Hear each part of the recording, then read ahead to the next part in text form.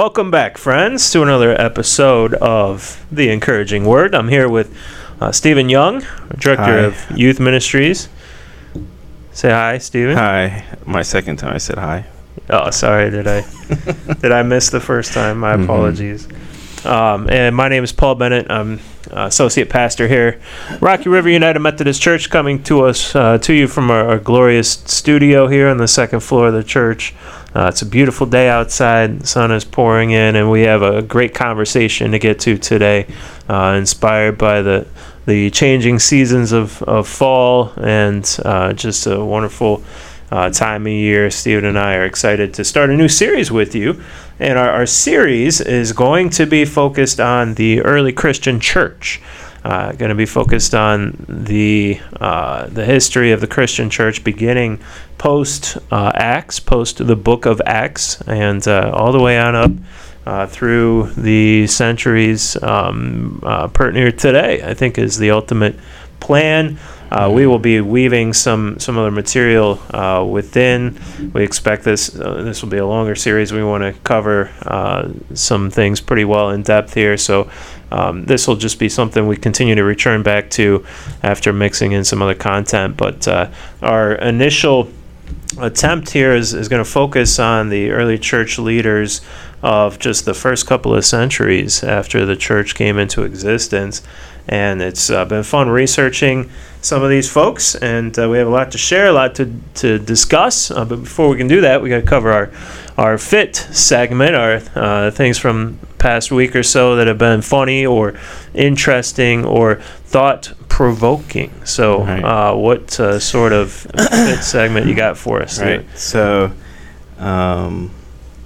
for my Fit segment is actually about me trying to get fit. Wow, I like what you did there. Yeah. If I knew how to really add sounds in the podcast, I would add it. That would have been a great point right there. That's good enough. Yeah. But yeah, I went back to the gym. So I was working out fairly consistently up until COVID, and after COVID hit, and so COVID plus my own lack of desire sometimes just combined to make me, I hadn't worked out for probably over a year. So now I've decided to go back, and maybe, so it's supposed to be funny, interesting, and thought-provoking. Maybe this is the funny, just because I know I'm laughing on the inside. You're laughing at me trying to get back in the gym. I would say it's always a little discouraging. Not a little. It's always discouraging when you return back to the gym and you remember your former self, where you used to be, and then you think, oh, I can do what I used to do, and then you try to do it and you epically fail in the middle of the gym, and you're panting for air, and you it's like they need to call 911 and ask if you're okay. But yeah, I'm on the long road. I feel like I'm on the long road of recovery, but I'm not like recovering from anything. I'm on the long road of trying to get back in shape, and so yeah, that's you can just keep me in your thoughts as I try to get back in shape, and I'm going to do my best. I was supposed to go yesterday and I didn't, so I'm already falling on my commitments. So yeah, that's my fit. I like it. Getting fit. It was very fitting that you would bring that to our Fit segment. Jeez. Well, best of luck to you. The dad jokes are all out today. Yes, so. Yes. Well, it's pretty much all I have in my repertoire, so I guess you just have to get used to them. But you did kind of set yourself up for that one. I guess I did. No, on a serious note, I'm excited for you and a little jealous, and Yeah, when we could work out together. When are you going to come out? To the gym? I was thinking maybe like my driveway, or a gym is always a little intimidating for me. Basically because I walk in and all of the machines look like I don't know what they are. I think I'm like in a factory or like some sort of a weird hospital, or I don't even know what to do with them. I just kind of grab onto a bar and start swinging around. and then people start yelling. No, I haven't spent a ton of time in gyms. If I do anything at all, it's cardio, and even that is very inconsistent. But the more you succeed, Stephen, the more inspired I know I will be, and maybe we'll find some common ground. Yes. Yeah. Well, my fit segment piece is not as fitting as Stephen's, but it is something I'm excited to share. A couple weeks ago, Stephen and I were both part of the Men's Adventure Weekend, and so I wanted to take a moment just to give a shout out to all those who attended, and to thank in particular the leaders of our Rivermen group that kind of stepped up and took charge for Rivermen Adventure Weekend. Steve Harry, Brian Mitchell, I know both played important roles in getting us there and getting everything organized. Michael Perry, though, as always, went above and beyond and just literally brought everything down to Mohican, including a full chest freezer.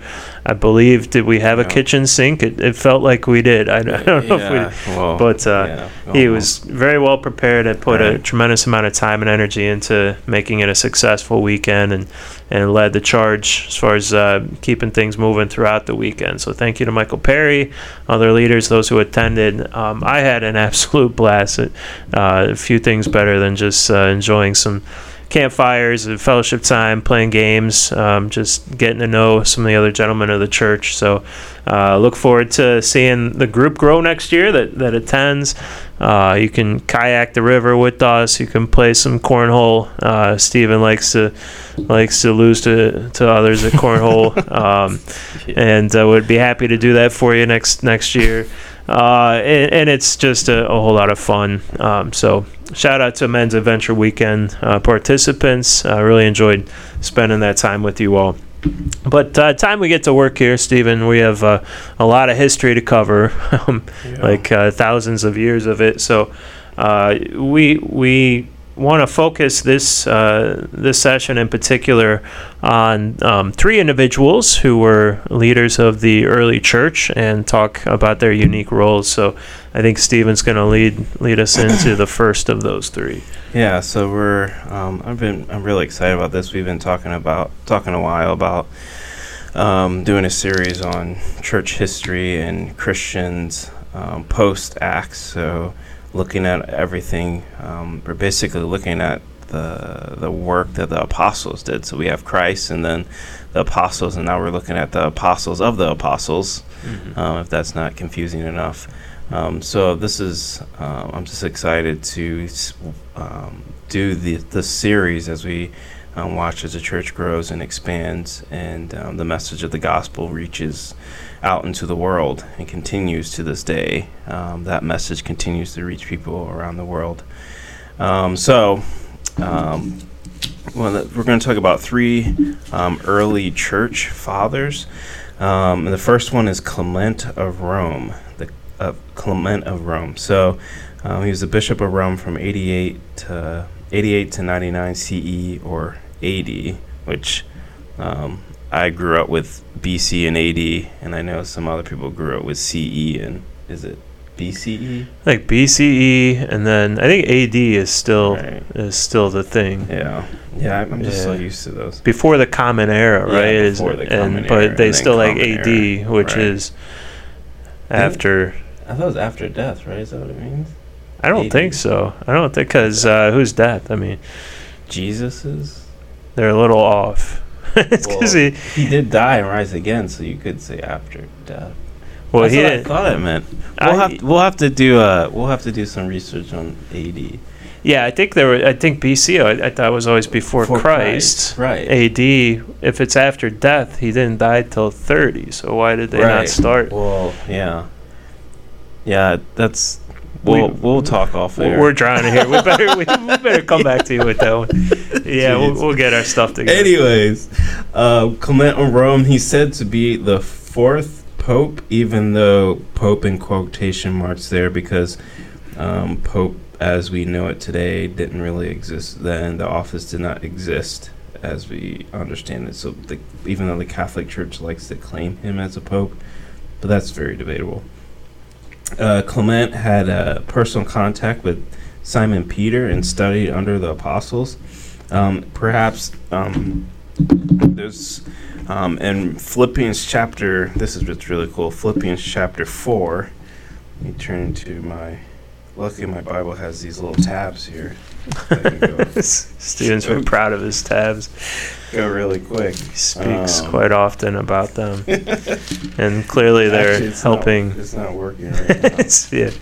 You just need more tabs. Yeah, I need a tab for every book. Right. Here we go. Philippians chapter 4, verse 3. Mm-hmm. Paul wrote this, and he says, "Yes, and I ask you, my true companion, help those women, since they have contended at my side in the cause of the gospel, along with Clement and the rest of my co-workers whose names are in the book of life." So that mention of Clement in Philippians chapter 4, verse 3, there's a lot of people want to say that that's the Clement of Rome, which is absolutely possible. It's not certain, but that's definitely a possibility. Clement is known to be a freedman, a former slave who is now freed. He wrote a letter to the Corinthians. He also referenced several of the canonical books in his letters that he wrote. His most famous letter is First Clement. It's a pretty long, really dense letter. There's other letters that are kind of given reference to him, but there's not strong evidence that he actually wrote them. And then for his martyrdom, there's debate about it, but he supposedly was drowned, tied to an anchor and drowned.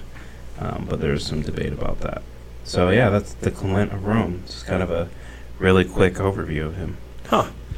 Yeah, I'll just add a few things. Particular, I just had some notes about the content of his letter, just to help put that in context. But I had his dates from 35 to 99, so I guess he would have been born just about 5 years or so after Christ's returned to the Father. So this is, he is right smack dab in that era of the early church. This First Clement letter was written towards the end of his life, so towards the end of the first century, about 95 A.D., and his letter, amongst other things, it confirms, just by connecting context clues here, that the Roman church at the time, and the church in Rome, if you can picture, every city, every town had their own church. People just kind of gathered around geographical commonalities, but the church in Rome seemed to have the loudest voice of all of them because of the size of the city. But at the time, the Roman church was still ruled by they call it a college of elders. Elders and bishops, in a sense, were kind of synonymous. These were just overseers, essentially pastors. But there was a whole group of them that led each of these churches. And the Roman church at the time, according to First Clement, his book here was still led by a group of people and not an individual, where eventually, when the concept of the Pope came into play, and then individual bishops leading the entire church on their own. We're not there yet. It's too early for that. There's still a group of individuals leading these churches.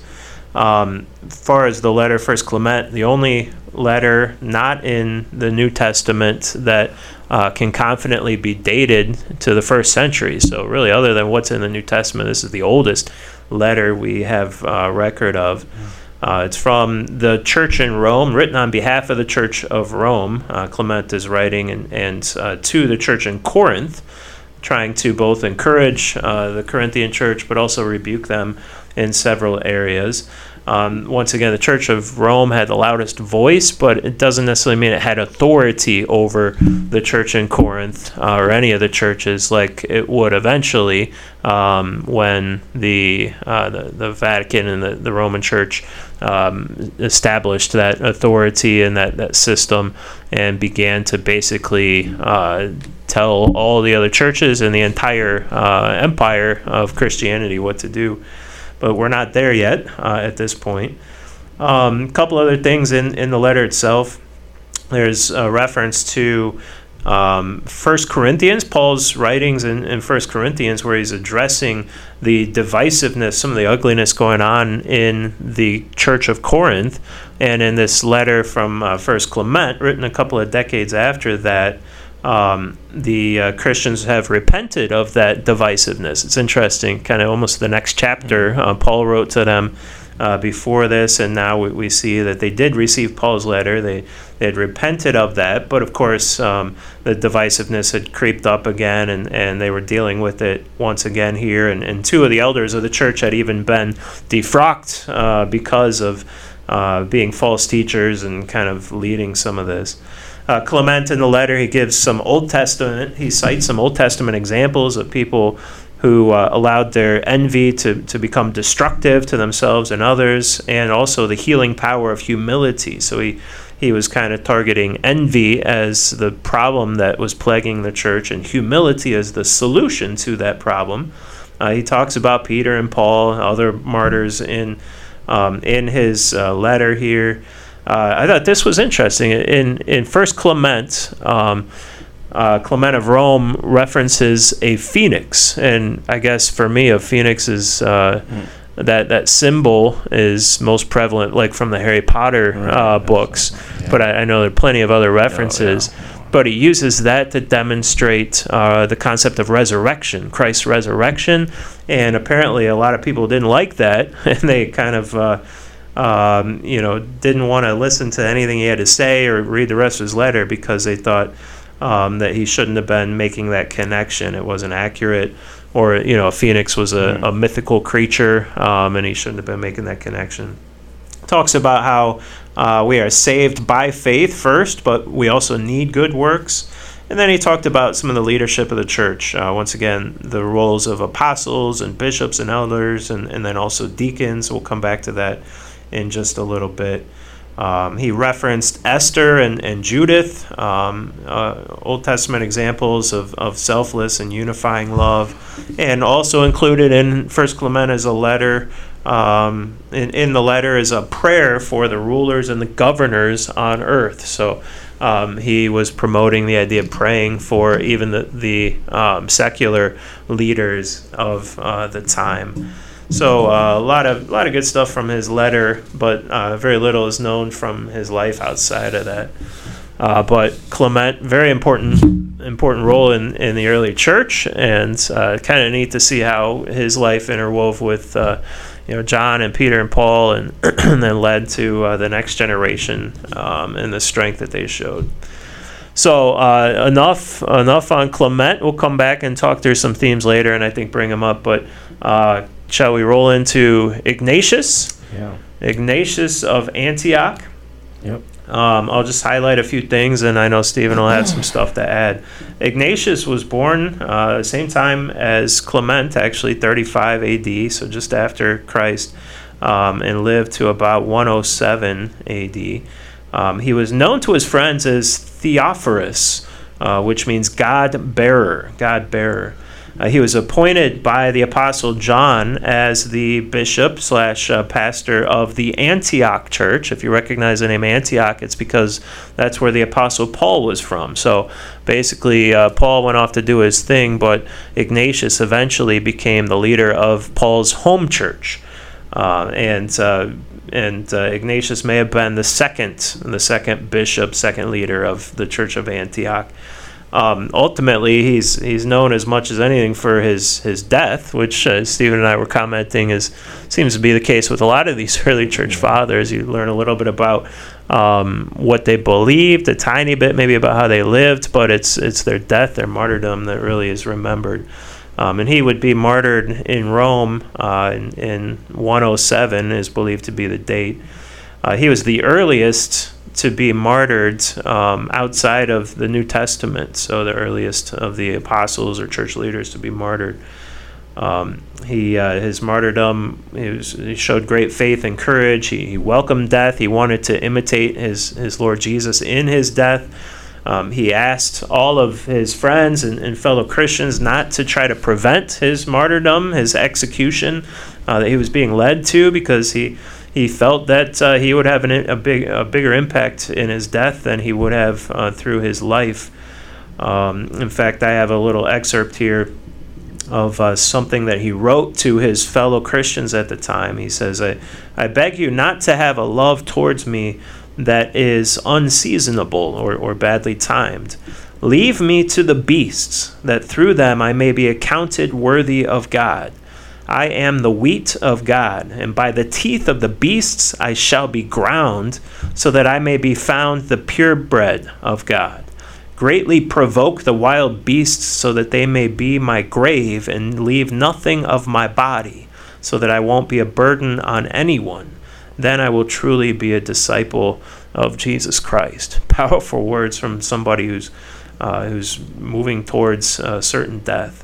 So his execution came on account of him probably being charged with atheism, which sounds weird, but atheism at the time meant denial of the Roman gods. Ignatius would not defer to belief in the Roman gods or worship of them. So he was arrested. He was escorted by 10 Roman soldiers, and it was during the time that he traveled to Rome to be executed that he wrote 7 letters. 6 of them were to churches that he had relationships with, and one of them was to the bishop or the pastor of the church in Smyrna, who happened to be his friend Polycarp, and we're going to talk about him in just a few minutes. But a couple other things about Ignatius. He's often credited for creating the hierarchy that came to be the commonplace one in the early church, where there was one leader, one bishop, one pastor, ultimately one pope. And a lot of people said that he was responsible for kind of promoting that concept.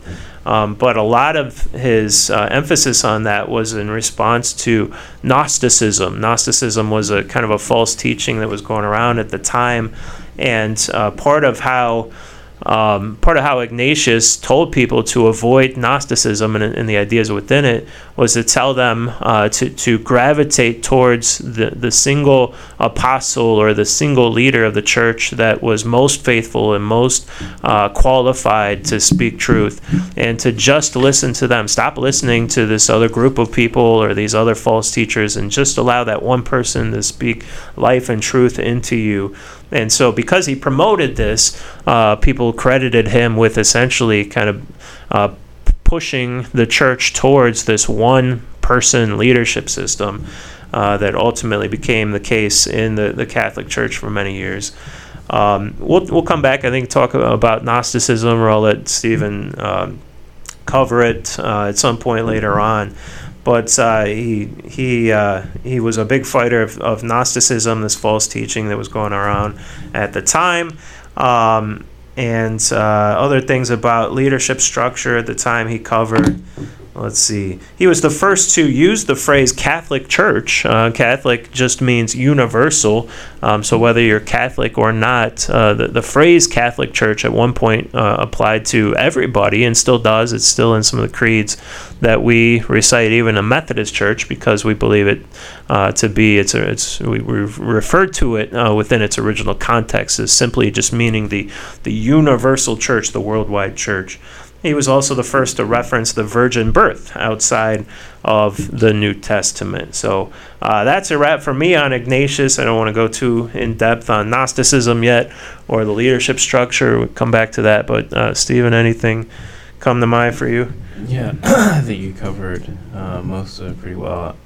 I mean, Ignatius and actually all these church fathers are kind of the ones who are, as the Christian faith is transitioning from its Jewish origins, which it still has Jewish origins, but it's these guys are representing, as the church is shifting to a more Greco-Roman world, because all these guys, I don't think any of them are Jewish, I don't believe, so all of them are kind of Greco-Roman, and they just kind of all represent that transition and that change happening within the church. And which we also see in the book of Acts, when Paul returns to the disciples in Acts, and he talks about how the Spirit of the Lord is moving among the Gentiles, and in the church in Jerusalem, there's a big debate about what to expect from the Gentile Christians. Can't remember what chapter that is. I think it's about the middle of the book. So the next person we're talking about is Polycarp. He's, as Paul said, really close friends with Ignatius. Polycarp is also known as a disciple of John. Directly followed. He also followed many of the apostles. So there's actually talk that Polycarp was, so after an apostle had died, and there are many sayings of Jesus out there, Polycarp was one of the people who would, what do you call it? Basically, what's that word? Authenticated the words of Jesus. When there was so many stuff out there about, oh, did Jesus say this? Did Jesus say that? Polycarp was one of the people who authenticated the real words of Christ. He wrote many letters warning against false teachers, as did Ignatius and Clement. And he mentions several of the New Testament books.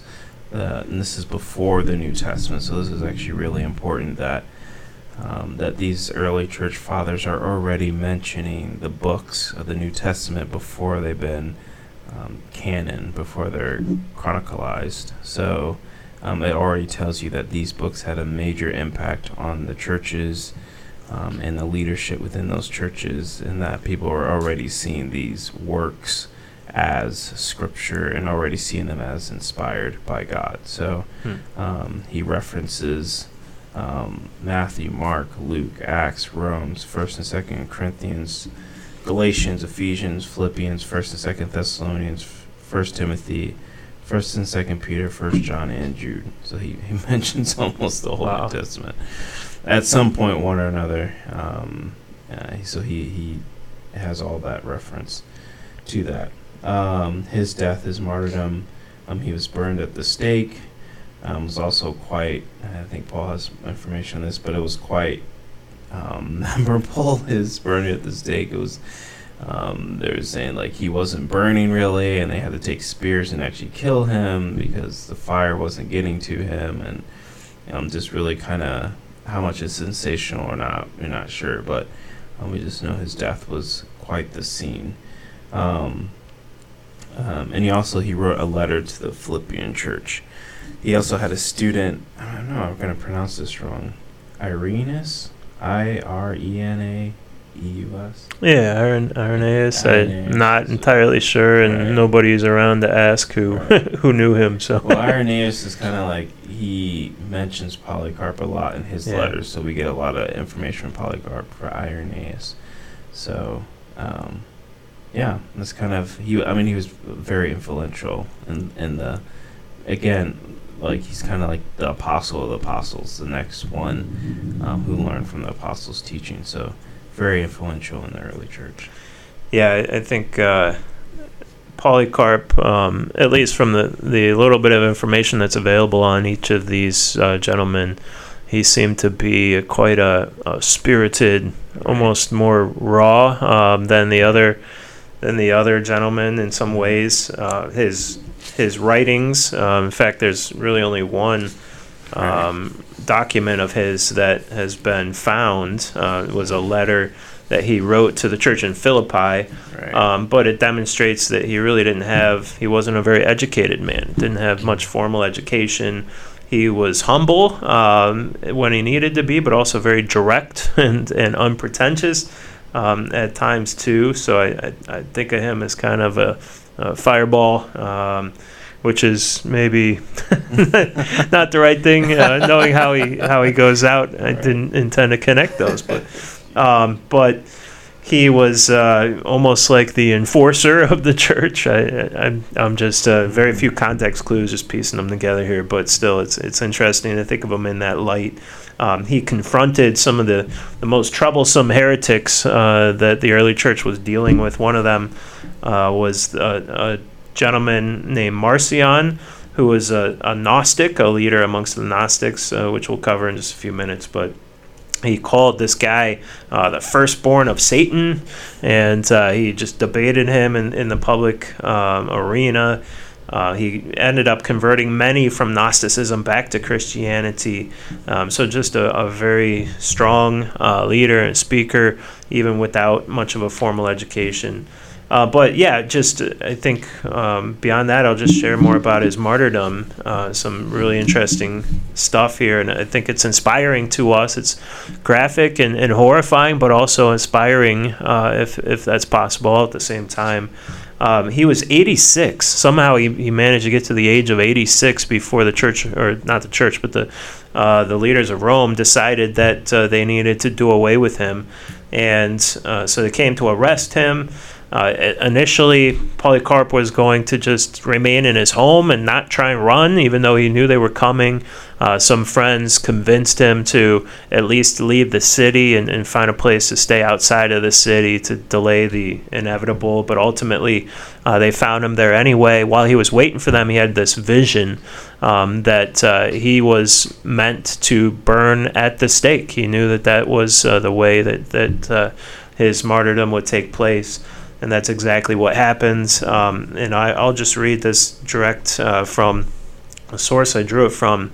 It says he was escorted to the local proconsul Quadratus, and he was interrogated in front of a crowd of onlookers. He seemed unfazed by the interrogation. He carried on a witty dialogue with the interrogator until that person lost their temper, started threatening him that he would be thrown to the wild beasts, he'd be burned at the stake, and so on. And Polycarp just kept telling them that while the fire that would consume him if he were to burn at the stake lasts just a little while, the fires of judgment reserved for the ungodly, he added, cannot be quenched. And he concluded, why do you delay? Come, just do what you got to do, basically. So the soldiers grabbed him, and they went to nail him to a stake, but Polycarp stopped them. He said, leave me as I am, for he who grants me to endure the fire will enable me also to remain on the pyre unmoved, without the security you desire from nails. So he wouldn't allow them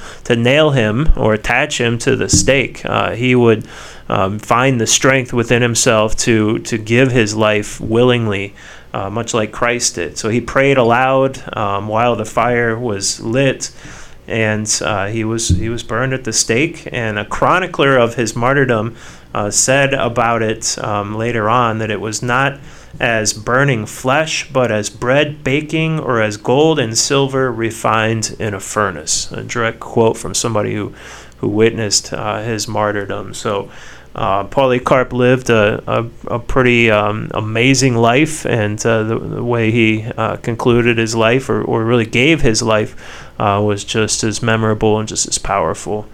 So these are the three gentlemen that we thought would be most worthwhile to bring before you from these early years of Christianity. But there's some common themes running through not just their lives, but the church in general during that time period that we thought it'd be helpful to just chat about for a few minutes before we wrapped up today. Stephen, you want to start with just kind of the moment in history that we're looking at here and the roles that these individuals are playing. So this is, a couple of them were born just maybe 5 years after Jesus was ascending back into heaven. Polycarp maybe a few decades after that. So the apostles have come, or really while these guys are growing up, the apostles are out planting churches all around the Roman Empire and in some cases beyond. And these folks have a unique role where they get to, maybe as children or as young adults, they get to learn from these people who spent time with Jesus, who witnessed his death, his resurrection, his teachings, his miracles, and those people are pouring into them as they're growing up. What an incredible impression that must have been for them to hear these stories of Jesus and his ministry directly from John, directly from some of the other apostles who lived long enough to be able to share that. And these gentlemen are the links in the chain to make sure that the work of those early apostles would continue on into future generations, and I would say they did not disappoint. Yeah, and I've mentioned this several times. That I also think it's pretty cool that we go from studying the first John to now reading about the apostles of John, those who follow John's disciples essentially, and it's just really interesting as we see that connection between John the apostle and then those who followed him, and how John's message continued after his death into these men and women who are not mentioned, but also women and men who continue to spread that message throughout the whole Roman Empire, really. And it's just incredible as you see the influence that these men, that we're still talking about them today, the influence that they had on the church as a whole, and the church's mission of spreading the gospel. So, I just think that's what it's all about, right? It's about sharing the message of the gospel and changing the lives of those around us as they continue to spread the message. So, another foundation, another kind of thing that we talked about, a theme that we see throughout is church or leadership structure or church structure. It's kind of at the very early stages here, but the mention of bishops and pastors and elders and those who are authority and rank and position within the church, and how that worked, how that was structured. Each one of them, Clement, Ignatius, and Polycarp, all were leaders of the church, and also they were debating about the church structure in the beginning of how that would look, how that would function with, we even talk about the congregation and stuff like that. So we're starting to see those beginning early workings, underpinnings of church structure. Yeah, it's this is something I've studied in some detail, the structure of the early church and the leadership, and so I'm kind of pulling some things I'm remembering and then some tidbits from the lives of these gentlemen here. But the early church was unique, I think, in that for one, there were no Christian universities. You didn't Right. go off and get trained to become a leader of a church. Right. You were part of the church that existed in your hometown. Probably met in somebody's house, not in a church structure in most cases, and it was a kind of an organic thing where if you grew up in the quote-unquote church and demonstrated leadership abilities and integrity and a passionate faith, and you were truly a disciple of Christ, the church would recognize you, not because you had gone off and followed a calling to get an education and become trained as a leader, but because you were already functioning and just naturally as a leader within your church. They would begin to recognize you with the title of elder or bishop, which essentially just meant overseer of the church at the time, and you would become one of the elders of the church. And this was just a group of, at the time, unfortunately only men, but that made the decisions and just kind of led the overall life of the church and the things that they focused on, how they gathered and what they did when they did gather, how to deal with conflict and folks who were stirring up trouble and false teachers. If you showed leadership abilities with or without training of any kind, you could be appointed as an elder. And so elder and deacon kind of synonymous. I would also say, too, that these... I would also say these guys would follow, typically guys, would follow the leader. So, like, Jesus's disciples, they didn't have, like, formal training in the sense of education as we see it, but they had training in the sense of they would follow their quote-unquote master or follow their quote-unquote teacher. And this, I think, I believe this was a common in Rome, that if you wanted to learn something, you had to essentially follow the teacher and be their disciple, because I don't even know if disciples is just a Christian word. I think disciple just meant that you learned underneath a teacher, right? Yeah. So even Ignatius and Clement and all of them, they were the disciples of John. So they followed him and learned from him, and so it's kind of like, in a sense, a better, I don't know if it's better, but a training that's like feet, boots on the ground.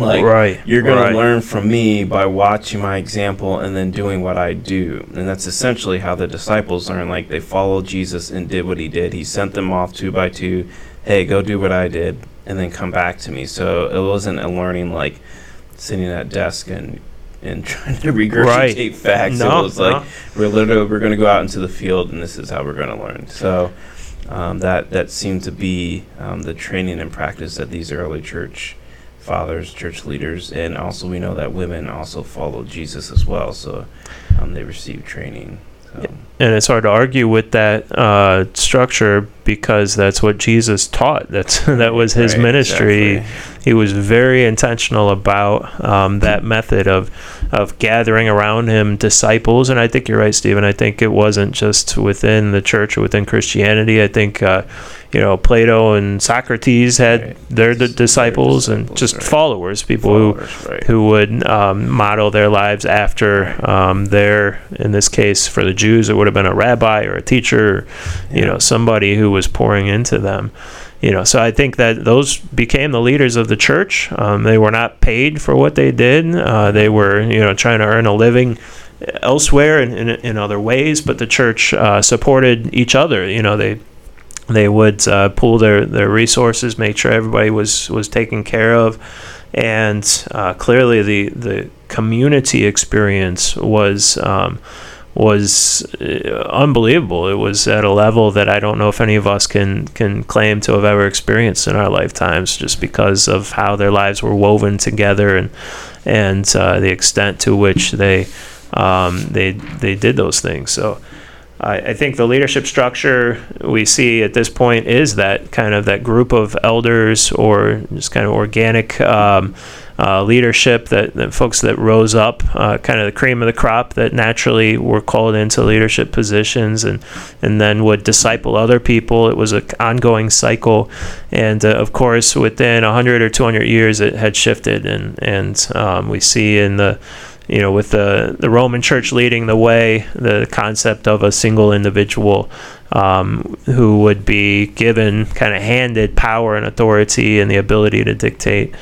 things, not necessarily because of their credentials, sometimes because of their family line, sometimes because just their position in society. But things shifted over time, and I don't know that I personally believe that shift was a healthy one. So it's on the church today to try and learn from everything that we see from our history, and how can we, in today's world, knowing how different it is, how can we still kind of glean from the concepts that made the church so healthy early on. Right. We'll jump to the next thing that we see is the persecution and martyrdom, and how important it was to the Ignatius and Polycarp and Clement.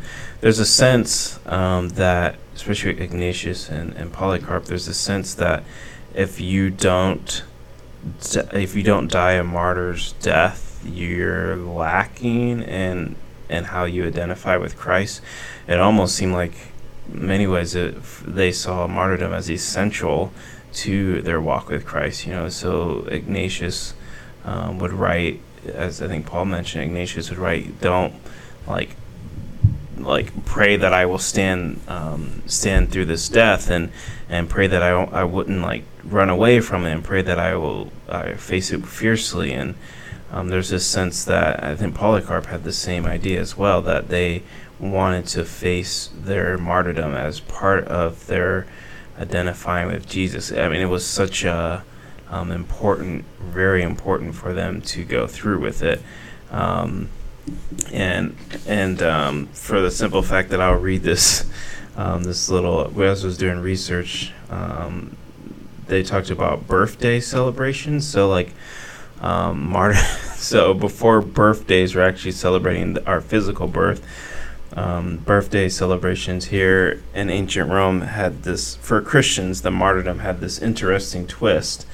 And it says a birthday was when the martyrs would die on the day that they die and enter into the presence of God. That was their quote-unquote birthday, because they were birthed into the presence of God. So their martyrdom was their birthday, because it was the day they again were born, quote unquote, into the presence of God. And it's just such a interesting twist, that seeing birthdays as the day that you're martyred, because that's the day you're born into God's presence. So it just shows, reading that just shows how important martyrdom was to the Christian walk for them. And clearly that was just it was a mindset. It had to have been a mindset that they adopted throughout their lives, that allowed them to see that their spiritual life was more important than their physical life, and it needed to be celebrated more, so much more that they didn't bother. Or maybe I'm taking a step too far. Maybe they did still acknowledge their actual physical birthdays, the day of their birth, but their spiritual birthdays mattered, and to celebrate birthdays, the greatest emphasis was on those martyrs, or we might even think of it as saints who have gone before us, who gave their lives. And the date that they did so and entered into their life of salvation, their eternal life, was the most important piece to be remembered. Everything else was less significant. But that, to me, is incredible. It points to you don't die a death like that without living a life that prepares you for that. I'm probably not phrasing that correctly, but you don't go into death with such courage and conviction and so willingly, unless your life has been lived in a way that prepares you to do that. And so I think from early on in their childhood and being trained up and experiencing this community of faith that they lived within, how healthy the church was and dynamic it was, they were being taught from these early apostles and those that were passing it down to them, that their faith was the absolute most important thing, and so their worldview, everything about their lives oriented around that. And so when it was time to die, they had no qualms about going out in a way that would have a greater impact. And I think it's especially fascinating that this is we're a generation removed from Christ. So could almost believe that Peter and John and the rest of the 12 and Jesus' other disciples who witnessed his life and his death would be inspired to give their own lives up in the same way. But these are people who are hearing about Jesus secondhand. So we're already, when they're dying, in some cases 100 years or more removed from Jesus' death, but the fire is still burning so brightly in their hearts. They have such passion for Jesus and conviction that they're not just willing, but almost anxiously going towards their own demise because of how strong their faith and their love for Jesus Christ is. So, and that's, I don't know if we can say that we're there today in some respects also, but we also don't live in the same environment. We're not faced with that reality each day, and we don't deal with the persecution they did. So it's really hard to compare. Right. And I also want to point out, too, this is kind of just a little side thing, but when we think of Jesus' death, Jesus didn't die as a martyr. He died for our sins. So when you die as a martyr, you're dying for a cause. You're dying to hey, I'm a follower of Jesus. But Jesus' death wasn't in martyrdom. His death was literally for the forgiveness of our sins. His death transformed us and able to have a relationship with us. So there never was and never will be a death like Jesus' death. His death had a very specific role to it. That changed the course of history. So, And finally, last thing we'll mention is that all these early church fathers dealt with false teachers, and Paul has mentioned this several times already. We've all talked about it, that the two large false teachings were Gnosticism and Docetism. I believe I said that right. And basically what they do is, especially Gnosticism, basically is a dualism belief that the spirit is good and the flesh is evil. And that's actually, I would argue, it's still, roots of that still exist in our world today, whether inside or outside the church. Those roots of this dichotomy between spirit and flesh, or spirit and earth, and good and evil, mind over matter. This reading I have also says ideal over object. This idea of Satan, there's a false teaching that Satan was a co-equal opposite force to God, that also that's kind of like a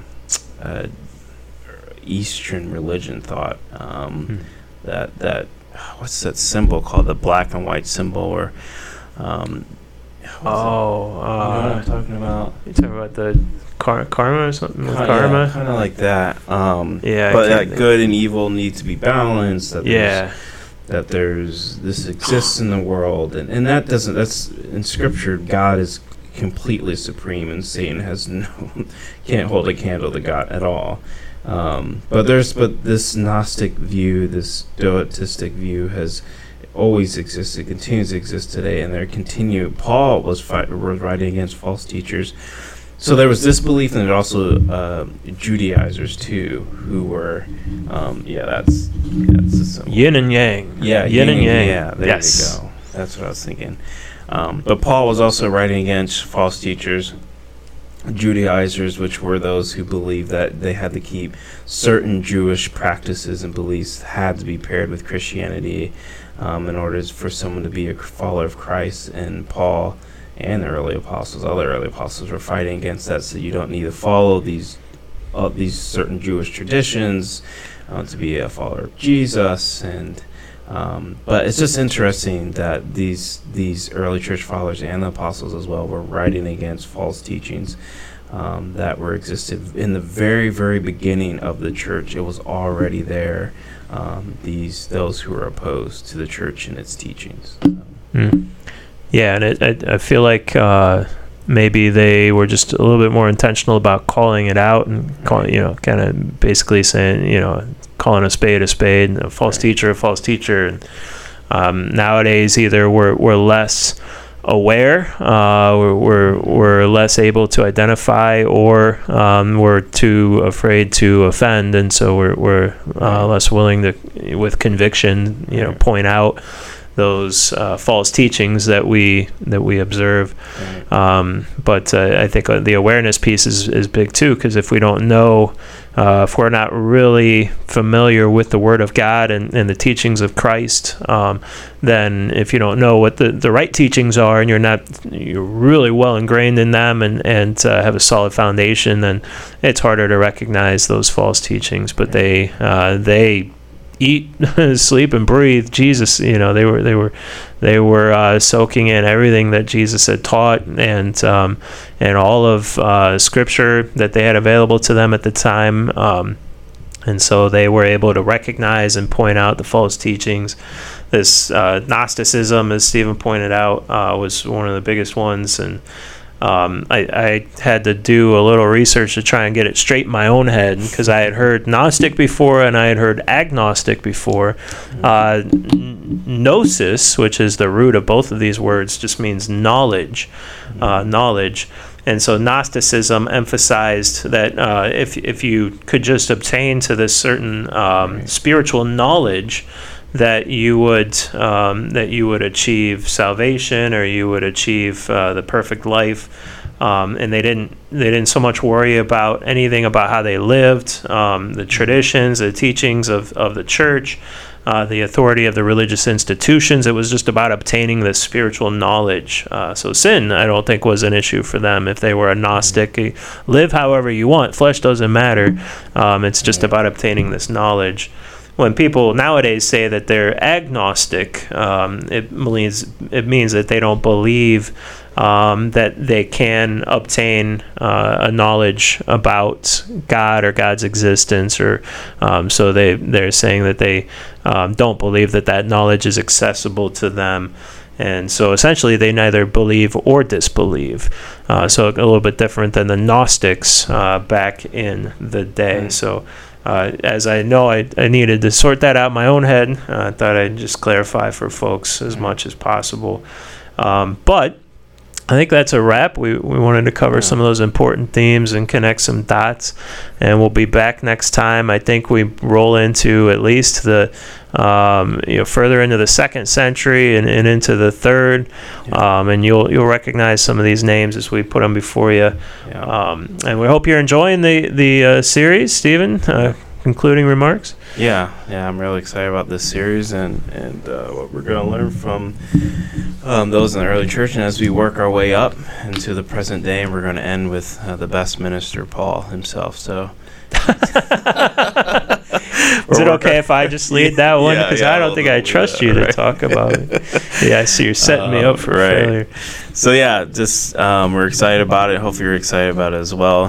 Remind you that we have in-person worship now at 8 o'clock, 10:30, and 11:30. Oh, nice try. 8 o'clock, 10 o'clock, and 11:30. Closer. 8:30, 10 o'clock, and 11:30. Third time's the charm. There we go. Yes. Man, you would think I didn't work here, but I do. So, yeah. And hopefully we get to see you guys in person. Thank you so much for listening.